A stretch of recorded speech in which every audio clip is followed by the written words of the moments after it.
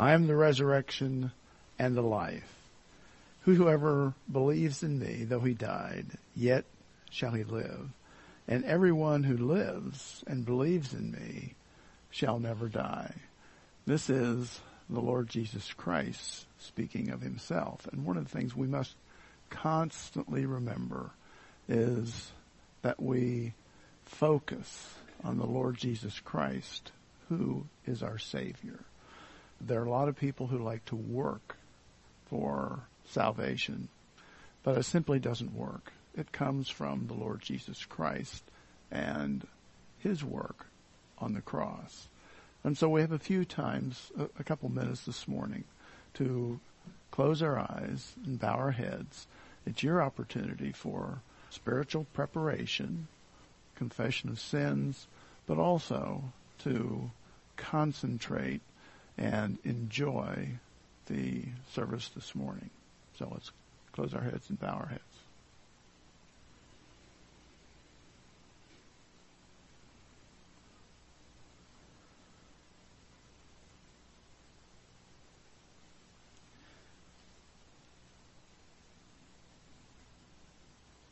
Dear Heavenly Father, we are thankful that we have a relationship with you. The relationship, as I've just mentioned, through our Lord Jesus Christ and his work for us on the cross. Father, we're thankful that we have an opportunity to come to you every day and all day long. We know that there are many challenges for us every day. And one of those we have, and we've been praying for the past it's about 10 weeks now, for little Brady. And Father, we're thankful that you've given him life. And there are difficulties with his heart, but we know that we trust in you. So we continue to pray for this, and we pray for him. There are many others in our church family that need prayer as well. So, Father, we're thankful that we can come to you every day. As a matter of fact, we're commanded to come to you in prayer. And we ask for your blessing upon those opportunities. And we come to you because he desires and even commands us to come to those to him. We ask for your blessing upon our service this morning. We ask, Father, that we will learn and be blessed for it. We ask this in Jesus' name. Amen. I always like to begin every one of our services with a call to worship. Let's turn to Psalm 121. And as we look at this passage in Psalm 121, notice that Psalm 120 follows Psalm 119. And of course, Psalm 119 is a very lengthy psalm. And we have sort of a break then between Psalm 119 to Psalm 20. And Psalm 120 begins what we know are a song of saints. And the saints were the pilgrims that would return from various locations, as we would call them, pilgrims, and they would return back to Jerusalem. And Psalm 120 is the first of several songs of a saint. Now, we're not going to study Psalm 120. We're going to move to Psalm 121, but it is also a song of the saints. And this is, I think, a remarkable psalm. It helps us to understand what God is saying for us. And as a matter of fact, we could say that God the help of those who seek him. And this tells us that God is our helper.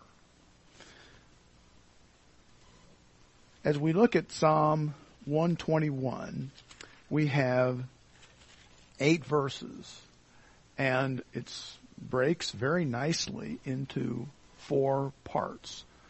2 verses in each one of the parts. And as we move through this, you'll be able to see what we have. Psalm 121, beginning in verse 1 and 2. I lift up my eyes to the hills. From whence comes my help? Now, verse 1 is a rhetorical question. This is not him, one of the pilgrims, calling for help, because he knows what he's going to see. And he's coming up the hills up around Judah. And he says, I will lift up my eyes to the hills. And so he's seeing Jerusalem and he's seeing the temple. From whence comes my help? Where does comes my help? And he's going to tell us that it's going to be God, God's help for us. Verse 2, my help comes from the Lord who made heaven and earth. And verse 2 gives us a very strong affirmation. This is who God is doing for us. He is the one who is our helper.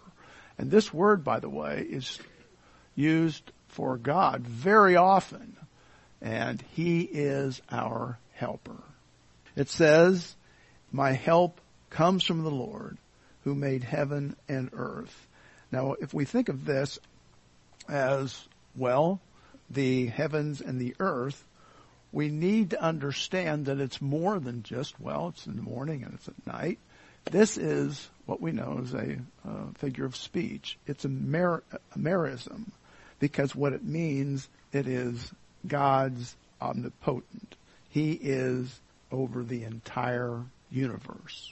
So our second part here, 3 and 4, He, who is God the Father, God will not allow your foot to be moved. Now, again, we have another figure of speech. Not allowing your foot to move would be to fallen, or He would not allow us to be harmed or injured. He, God the Father, who keeps you, will not slumber. We're going to see the word keep here several times. This is one of our very popular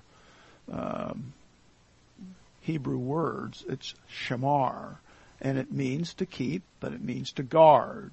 And so here we have either one of those, who keeps you, and then it says, He who keeps you not slumber. In other words, God is not neglecting, nor is He ignoring us. 4, behold, He, God the Father, who keeps Israel, shall never slumber nor sleep. For us, as we read 4, we can say that He keeps His people. And so we're not only applying this to Israel, we're also applying it to us today. He keeps us. He shall never slumber nor sleep. In other words, God is always aware. Point 3, verses 5 and 6. The Lord is your keeper. So here we are again. The word keeper comes from the Hebrew shamar, and it means the Lord is your guard. He is your secure. The Lord is your shade at the right hand. In other words, He takes care from you. Takes us away from the difficulties of the heat of the day. Verse 6, the sun shall not strike you by day, nor, and we can use again strike, nor strike the move by night. And so verse 6 means there's not going to be dangers. There's not going to be criticism here or difficulties that would cause problems to us. Verses 7, 8 is the last part. Psalm 121, 7 and 8. The Lord shall preserve you from all evil. Notice, preserve, is shamar again. It's the word for protect or guard. So I like the word here, protect. The Lord shall protect you from all evil. He shall protect your soul, your life. Verse 8, the Lord shall preserve, protect your going on and your coming in. And so that is, again, another figure of speech. It's a merism, and it means that it's all day. It continues from this time forth and even forevermore. And that's his omnipresence. And so in this last part, 7 and 8, you'll notice the emphasis that here of what God does for us. In 7, it is shamar, protect. The second line, he shall protect. That brings the emphasis to this. And then in 8, the Lord shall protect. 3 times it speaks this, and it brings us to an emphasis of what God is saying. Now, this doesn't mean that we're never going to have problems, but it means we know that God is with us. And whether we have problems or difficulties, God is going to take care of us. And so this is very important to us. All right. Let's now take the opportunity for us for our giving. We do this every service, and it is to allow us the opportunity to demonstrate our love towards God. And it says, but this I say, as the Apostle Paul, the person who sows sparingly will also reap sparingly, and the person who sows generously will also reap generously. Each one of you should give just as he has decided in his heart, not reluctantly nor under compulsion, because God loves a willing, a gracious, a cheerful giver. Dear Heavenly Father, we're thankful for this opportunity. We're thankful that we have the blessings that you give us, and we're thankful that we can return to you with the winning gifts that you have given us, and we can give them to you. And we ask this in Jesus' name. Amen. Today we're going to go over John 9, 1 through 44. We're going to try to do all the way to 44, if that's possible, maybe not. Before we do that, I'd like to say a quick prayer. So let's bow our heads. Dear Heavenly Father, thank you for our church and thank you for our congregation, and especially for your word, your Logos, that you have provided for us, and you provided tremendous resources for us to be able to understand your truths. So we appreciate that, or we pray that we can understand these truths and be able to edify ourselves and be able to walk in you in our spiritual lives. In Jesus Christ, amen. So last time we talked about the man born blind, and in our story, in John 9, 1 through, we actually, I think, ended at 7. You had a man who was born blind, and eventually in the inquiry, the parents are going to confirm that the man was born blind.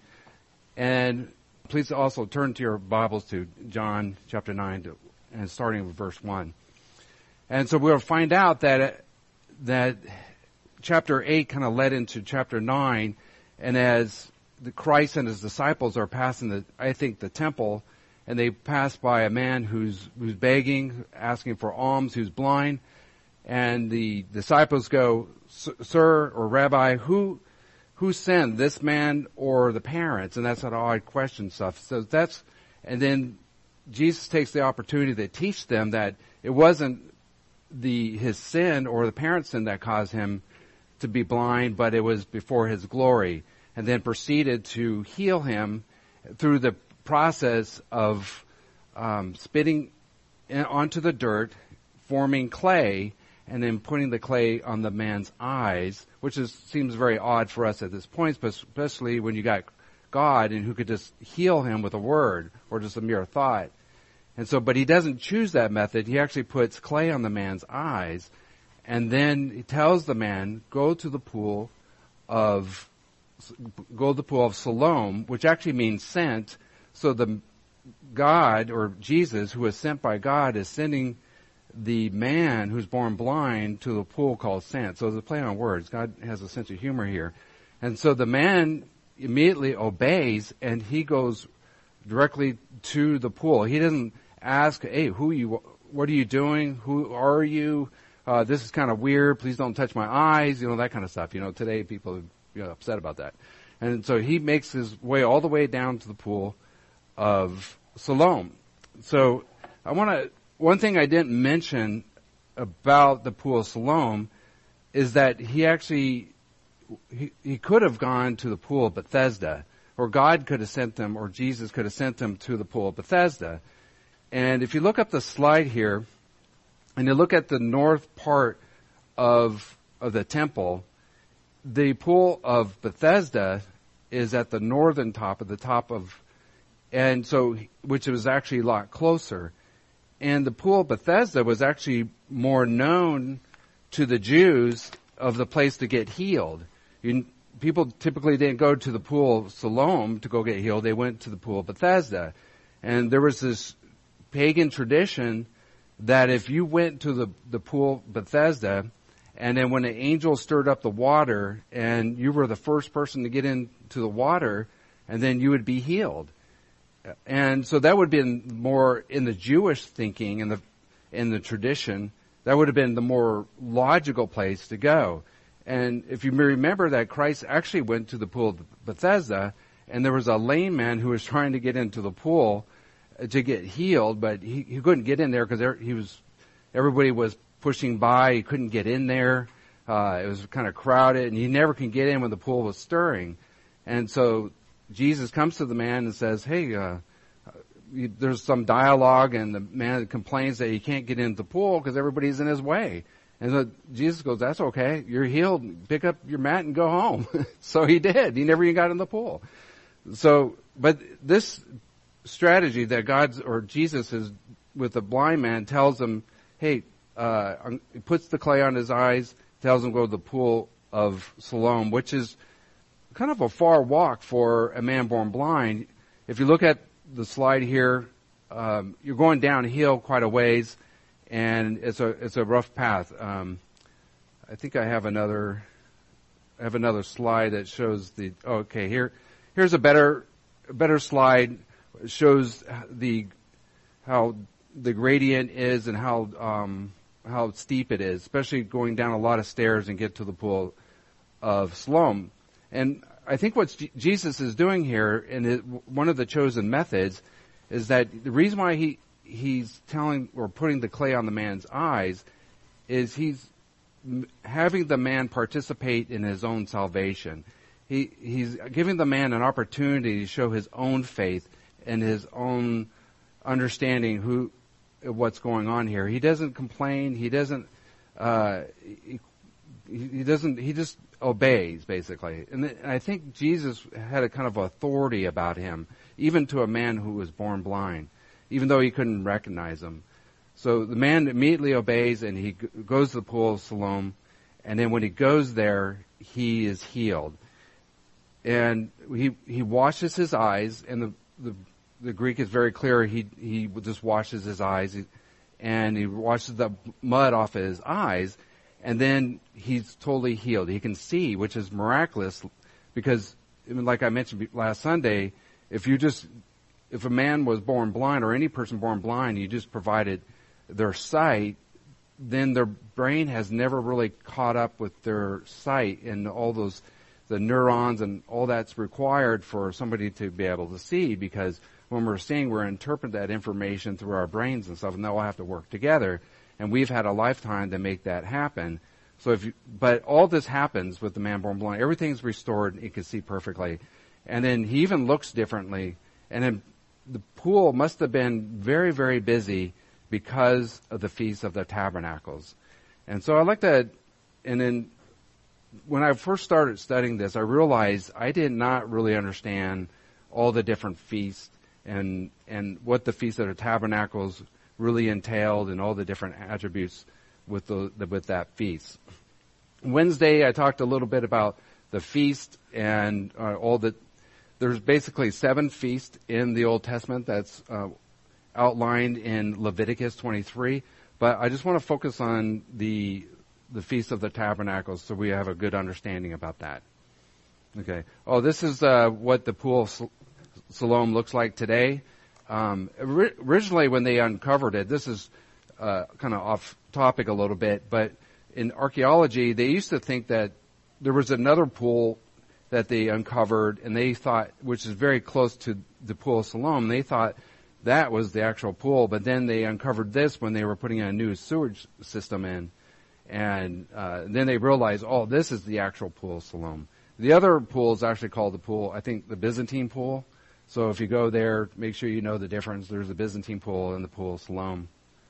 So there are 7 feasts that's outlined in Leviticus 23 that God commands the people of Israel to make sure they have these feasts every year. And they go from the Passover to the 7th one, the Feast of the Tabernacles. And this is where they fall in through the months of the Hebrew calendar, and the Feast of the Tabernacles falls in the 7th month. Okay, which is around roughly our September and October. And I know it got a little wonky here, so forgive me for that. But the last month is Adar, and I mentioned that every 3 years they put in a leap month and make sure the calendar stays in effect, or it's calibrated basically. I actually got this from the now then Alliance Church. I saw this on the internet, so I called Bruce Powers up, and he was very gracious to let me use this slide. He actually provided it for me. Please ignore the rabbinical feast or holidays, but so they have some of the rabbinical holidays on there, but it kind of shows where the 7 feasts are within that calendar, and it's a little bit more insightful. So the Feast of the Tabernacles, I have to pause here a little bit, and please forgive me, because last Sunday I think I tend to go a little fast, because in the Good News Club you only have an hour, and especially when you give the message and stuff, you go really fast, right? And I remember being over there and having to take diligent notes and stuff, and then the slide would go away, and like, wait a minute, and some of your smart people actually take photographs of the screen, which is really super helpful. But I realized afterwards, it was brought to my attention I was going too fast, mainly by my wife. And then, so we actually conspired together to create a sign and she would hold it up and have a pause symbol on it, like the old tapes, but we ran out of time. We couldn't make the pause sign. But she's over there. She's going to tell me if I'm going too fast. And all right. So, and if I go too fast, and then later on we can revisit, or I can provide the slides to you if you want. So the Feast of the Tabernacles, and Wednesday we went over the other feast, but I want to focus on the Feast of the Tabernacles so that you have an understanding what's happening here. Because this is Jesus used this feast as a very important feast to come out and actually identify himself as the Messiah to the people in Jerusalem. And the whole event actually starts in chapter 7, believe it or not. And so chapter 7, verse 10, where there's a conversation, he's in Galilee, and the disciples say, hey, when are we going to the feast? And he goes, well, the time has not come. I'm going to hang out here for a little bit while. So everybody else goes to the feast, go up to Jerusalem. And the reason why you go up is because it's uphill. And Jesus hangs back a little bit, and then he goes. So he goes, and there's an anticipation that the Pharisees, the religious leaders, are wanting to find him and kill him. And so he's very much aware of that. But he's going to use this feast as a teaching tool, not only for them, but for us, because there's this whole understanding about the feast that it's a time of where it's light, where God dwells us, and the light of the world is dwelling with us. And as God dwelt with Israel during the Exodus, and then he dwelt with them, and it was very apparent because there was a clear pillar of cloud by day and a fire by night. And so that's the light that's dwelling with us. And so the the Feast of Tabernacles starts on the 15th day in the 7th month from Sabbath to Sabbath. So it's basically 8 days, right, from Sabbath to Sabbath. And then on each Sabbath, there should be a holy convocation, which means assembly. So the whole assembly of Israel should get together and have a convocation, and there's no work on the Sabbath, obviously. And then for 7 days, they provide an offering. Each family provides an offering. And plus, the native Israelites will dwell in booths. And you're probably wondering what booths is. I'll explain that. And then on the 8th day, there's another holy convocation, and there's no work. So if you go, you don't have to do it right now, but if you went to John chapter 7, verse 10, you start seeing he goes to Jerusalem to participate in the Feast of the Tabernacles. So from 7 to 9 is the whole 8 days of the feast, from Sabbath to Sabbath, okay? So then there's a number of events that actually happen while Jesus is in Jerusalem during the Feast of the Tabernacles. And people don't find out that he's there in Jerusalem until the third, towards the middle of the feast. And so the Bible is clear about that. So I want to talk a little bit about booths. This is not the booths that we're talking about. So the booth, so that when I thought of booths, I was like, oh, that's like booths at a trade show. So this is the booths that we're actually talking about. So they were commanded. So people who are followers of the word were supposed to go and dwell in booths for the Feast of the Tabernacles. And obviously this is a modern booth that they're using today in Israel, but I think you get the idea. So basically a temporary shelter, and then people would reflect on the Exodus, and then having Jesus with them in the light of the world. So an interesting point about the feast is that Jesus comes out in the middle, and then he goes to the temple, and then he starts giving a message.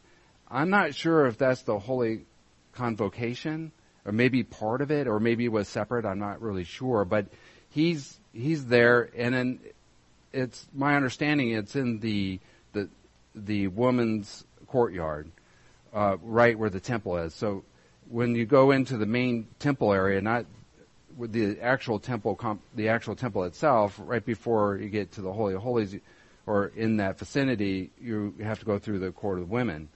And that's where he was giving his message. And then, and tradition has it that there was this big candle, a giant candle thing, and it was very large, and it was all lit up. And Jesus is giving his message about light of the world and about himself with this big, huge candle fixture that was very luminescent and giving very much light.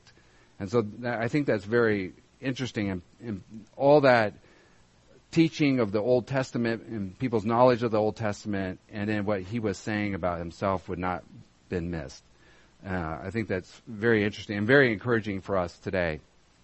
So we're going to go to John chapter 9, and we're going to start probably at verse 7.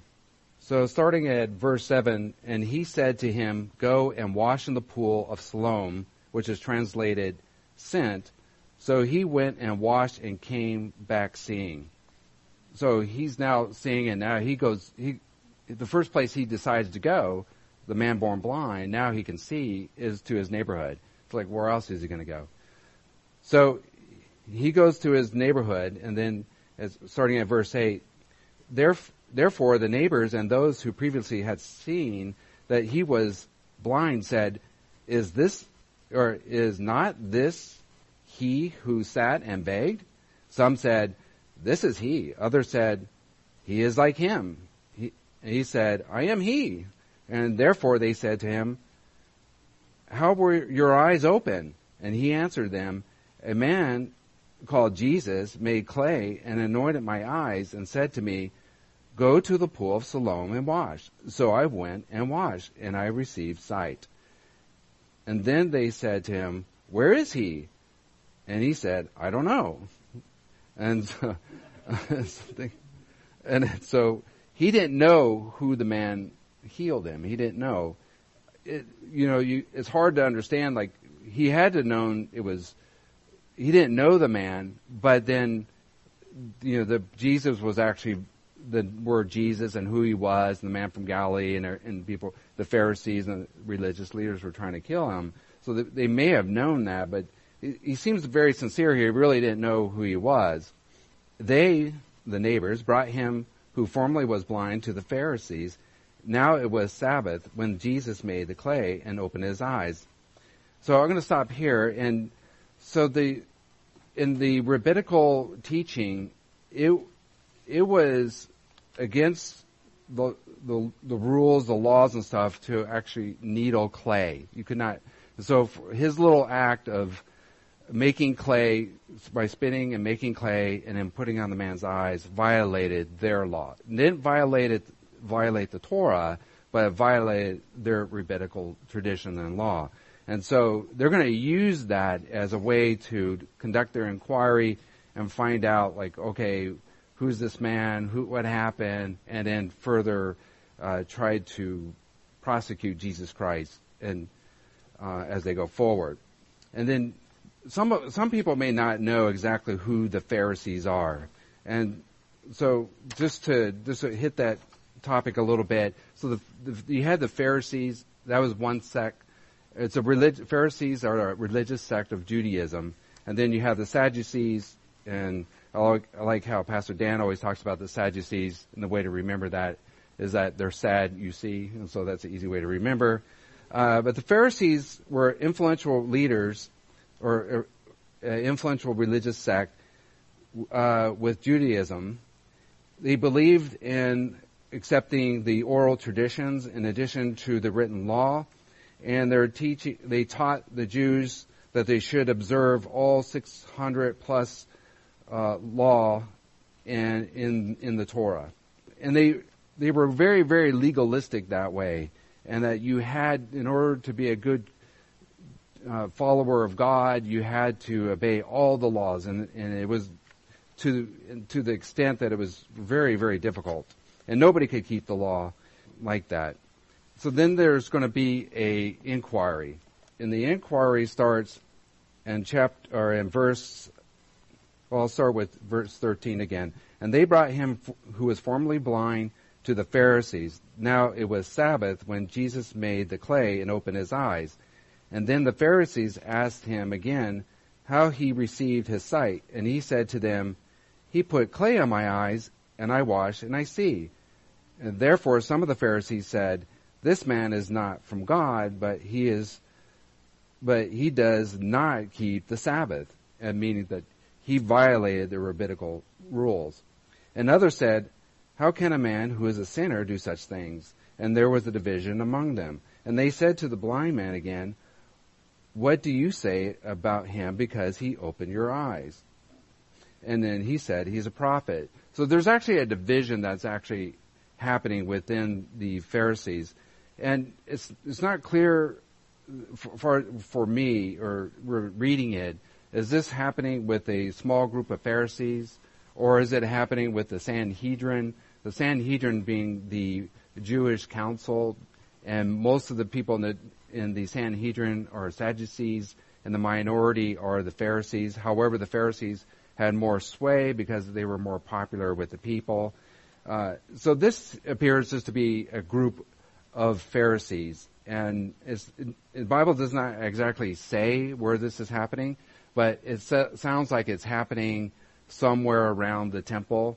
And then they reference the synagogue because what they're trying to determine, if anybody makes one false move, or they determine that somebody's violated the law too much, they're going to throw them out of the synagogue. That's going to be the punishment. And so they're trying to get enough information about Jesus because they want to kill him. But if the blind man born blind doesn't go along, or anybody else in this inquiry, and then they're out of the synagogue. And I think once they go out of the synagogue, and then it's like being excommunicated, and how can you live your religious life? And then maybe spiritually you might be in peril. So I think it's, for them, it was a big thing to be thrown out of the synagogue. So there's a division that's happening among the Pharisees, and it appears that Nicodemus, the man, where Jesus went to him, he's one of the Pharisees, and he's going to sit there and say, well, maybe we need evidence, and you just can't make all these determinations. We don't know much, but we really seriously need evidence. So there's a number of Pharisees that are pushing back. But there is a division among them, and so they can't. So they figure out, like, well, maybe he really wasn't blind. Maybe he's faking it. Maybe he's been faking it all his life. And some of us have seen him at the temple, but maybe he's not really blind. So they call in the parents. So it goes on to say, others said, how can a man who is a sinner do such signs? Meaning Jesus. And there was a division among them. And they said to the blind man again, what do you say about him, because he opened your eyes? And he said, he's a prophet. Then the Jews did not believe concerning him that he had been blind and received his sight, until they called the parents of him who had received his sight. And they asked them, saying, is this your son, who you say was born blind? How then does he now see? So they call on the parents. They get evidence that, hey, was this man truly born blind? And so they say clearly that he was born blind. He's our son. So now there's hardcore, concrete evidence that he was blind. And you can see what God is doing here is not only did Jesus heal the man, but God allowed this inquiry to happen, and so that you can look at all the different facts like 2,000 years later and say, if there was no inquiry, and then we would be sitting here thinking, well, maybe he was never really born blind. Maybe he was faking it, or maybe but there's this inquiry which they're going to test all elements of the story and about Jesus healing, and that's what's happening now. But the parents are very, very concerned because they don't want to be kicked out of the synagogue at this point. They're afraid of the Pharisees, like a lot of people are afraid of the Pharisees. And so they're not going to say, hey, yeah, we believe in Jesus, because they know that will instantly get them kicked out of the synagogue, or maybe worse. So they say, hey, well, talk to our son. He's of age. And then it goes on further. The parents answer them and say, we know that this is our son and that he was born blind. But by what means we now see, we do not know. Or who opened his eyes, we do not know.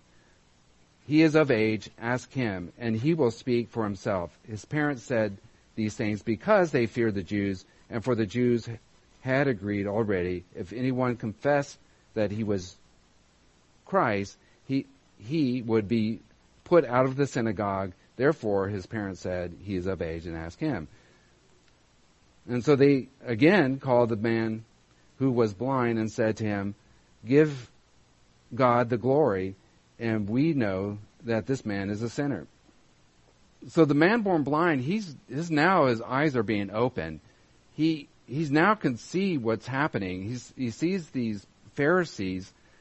They're having this inquiry, and the neighbors were confused, obviously, because there was a conflict between what was happening on the Sabbath, what you can do on the Sabbath, and there was a healing. They were just a little confused, and they go to the Pharisees, but the Pharisees have an agenda, and the man born blind is now a witness to all this.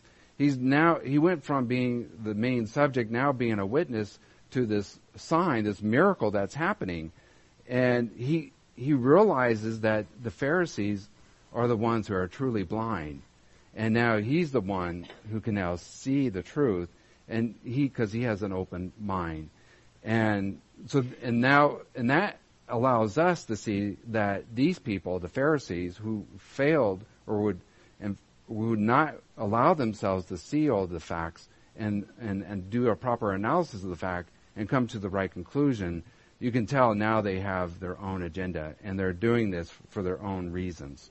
Let's continue. So the man answered him, and why this is a marvelous thing? that you do not know where he is from, yet he has opened my eyes. Now we know that God has not hear. Now we know that God does not hear sinners, but if anyone is a worshiper of God, he does his will. He hears him. Since the world began, it has been unheard of anyone who opened the eyes of one who was born blind. If this man were not from God, he would not do nothing. If you had been reading the Torah and reading the Old Testament all your life and stuff, many of them would have recognized that when somebody healed a man born blind, that would be a sign of the Messiah. And so, in a sense, he's stating here is some of the audience, especially the Pharisees, recognize that a major sign of the Messiah is healing a man born blind. And then the ramification is that this Jesus is truly the promised Messiah. And so that's being borne out. So during the feast, Jesus declared that he is the Messiah. And then now he's declaring, now other people are starting to declare it because they actually are reading the signs properly. And then continuing in verse 34, they answered and said to him, "You were completely born in sin, and you are teaching us." And they cast him out of the synagogue. So they firmly believed because he was blind, it was the sin of him being when he was a fetus, or the fact that his parents sinned. And you're probably like, well, how did he sin when he was a fetus? Well, there was a tradition, like if you did and you kicked your mother in their belly and everything, that was actually a sin, and that's how you got a sin. So it's obviously a very ridiculous thing. So then he gets kicked out, and Jesus, continuing in 35, Jesus heard that they had cast him out, and when he had found him, he said to him, "Do you believe in the Son of God?" And he answered and said, "Who is he, Lord, that I may believe in him?" And Jesus said to him, "You have both seen him, and it is he who is talking to you." And the Lord said, then he said, "Lord, I believe," and he worshipped him. And Jesus said, "For judgment I have come into the world, that those who do not see may see, and those who see may be made blind."